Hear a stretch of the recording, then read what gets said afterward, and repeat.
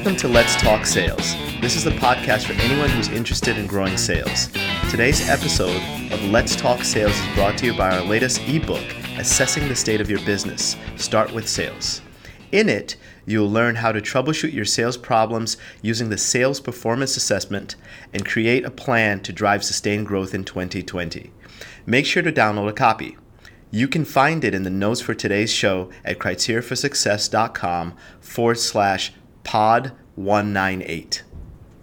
Today's episode of Let's Talk Sales is part of our Inspirations series, where we share inspirational quotes to help keep you motivated. This is Joe Banda, and I'm the new Senior Business Development Executive here at Criteria for Success. Today's quote is from Anthony Robbins, a motivational speaker and writer. He said, "Every problem is a gift. Without problems, we would not grow." To me, the quote means that you have to experience and face and solve real problems and find the solutions for yourself.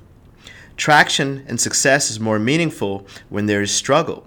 I've certainly experienced working with prospective clients that were very challenging and took a long time to put a deal together. However, every step forward was a learning experience, an opportunity to build a closer relationship with the prospect, and very rewarding at the end.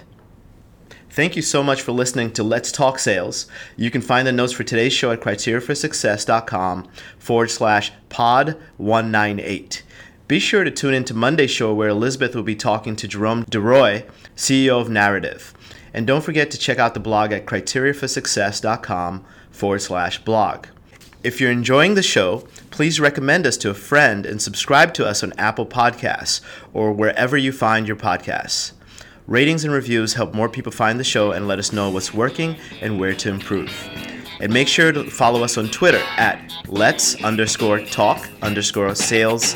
Let's Talk Sales is a production of Criteria for Success and is produced by Ariana Misko, Laura Marchoff, and Elizabeth Frederick. Happy selling.